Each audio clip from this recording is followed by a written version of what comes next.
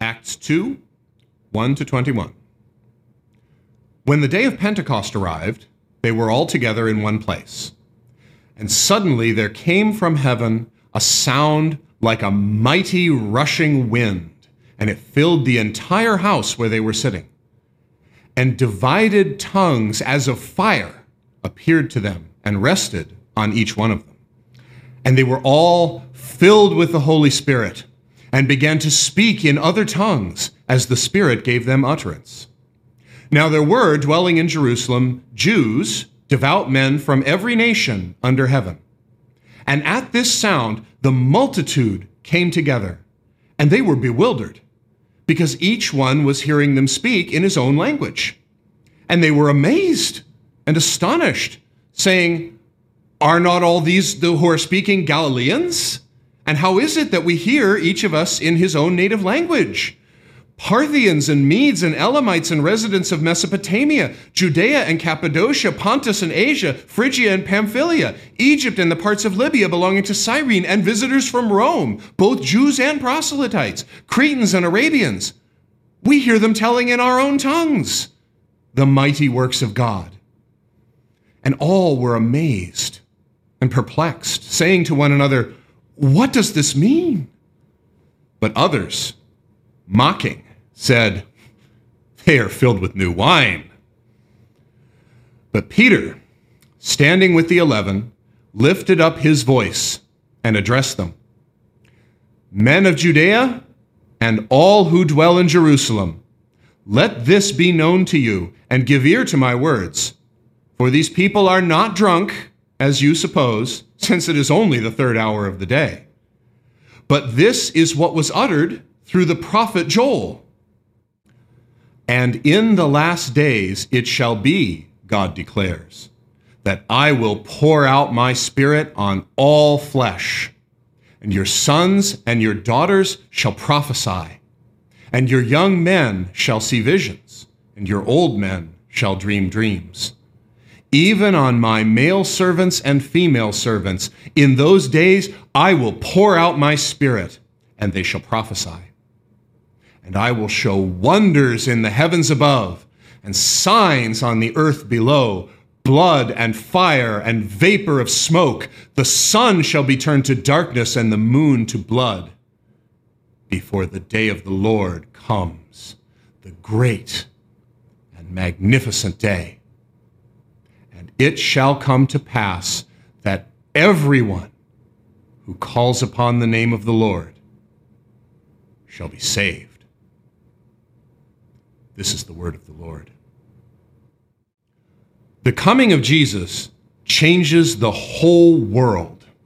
That's the message of Pentecost. God has always had a people. God never left himself without a witness. But the way God deals with the world radically changes after Christ accomplishes his saving work. The Holy Spirit has been poured out on God's people in a radical new way. In the Old Testament, Moses cried out in anguish, "If only all of God's people could have this power from the Spirit of God." And now we do. And the first manifestation of this new power is speaking in many languages, breaking down the barriers between people groups and nations, sending out God's people into all the nations of the earth to make disciples of all nations. The speaking of many languages is not just about verbal proclamation. It is that, but it's much more. The story of Pentecost actually points back to the story of Babel in the Old Testament. Now, when I was in Sunday school, they taught us that at Babel, people were trying to make a tower so high they could get into heaven. That's not what the biblical story actually points to. Babel has a tower, but Babel is primarily a city. And the point of the story is not that they wanted to get into heaven, but that they wanted to build up their pride and arrogance and power here on earth. They wanted to rule this world without God. The starting point for that story is they invent a better brick. And because they have made a better brick, they say, we can build a better city. And our better city will put us in a position to lord it over everybody and have a name for ourselves. God knows that the fallen and sinful and dark race of humanity will use its own cultural progress, its technological, economic, political, artistic, and other progress to rebel against God, to build itself up against God. So at Babel, God puts a limit on our ability to build up our cities, our ability to do our work in our nations, in our cultures, in our daily lives, and build it up, because God knows that sinful humanity will use that against him to destroy ourselves through rebellion. But in the book of Revelation, we find that God does not end the story by abolishing this diversity of people groups that he has created at Babel. God does not simply melt the whole human race back into one people group. Quite the opposite. The book of Revelation emphasizes that in eternity, forever, this diversity of people groups will not be eradicated. It will be redeemed and used to glorify God.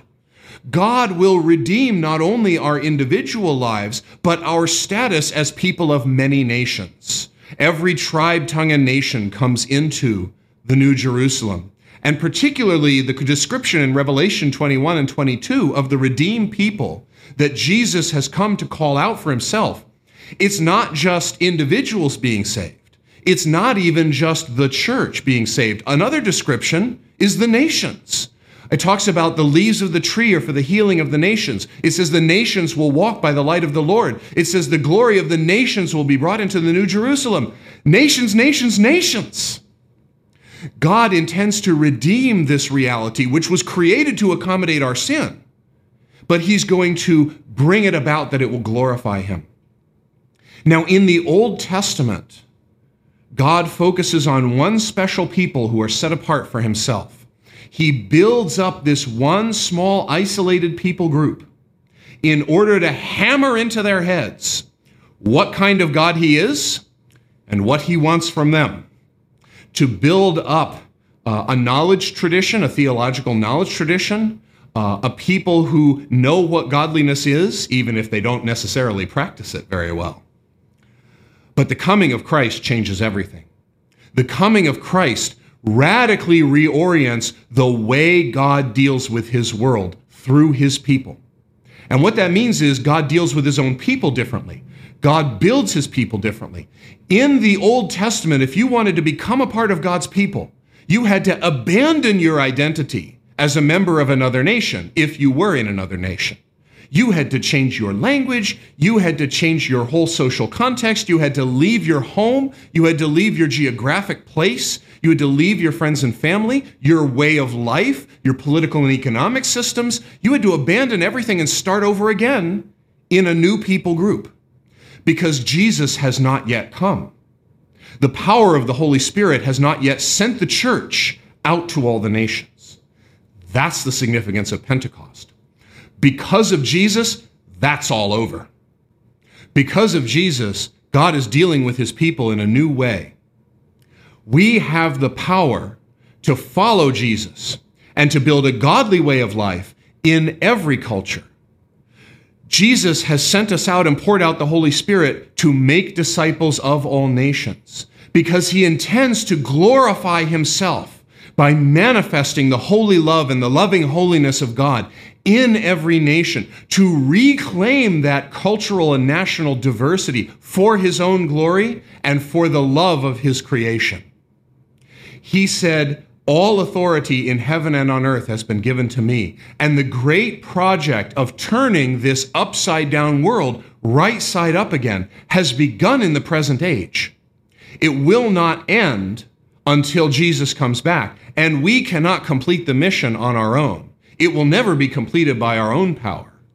But we are beginning the project today in the church. Because Jesus has come, because Jesus has lived a perfect life, died on the cross, risen again, and gone up to heaven and sent out the Holy Spirit to us, we are now in the process of bringing that future reality of many nations glorifying God in the church. And we do it not only through verbal proclamation, but by doing our cultural work in ways that glorify God. That points back to Babel. Language is the seat of culture, and by claiming all the languages, God is claiming all the cultures. God is saying, Go work in your culture in ways that glorify me. Go do your daily work in ways that glorify me. Build a way of life as a member of your culture that glorifies me and shows the love of God and the holiness of God to all people throughout the world.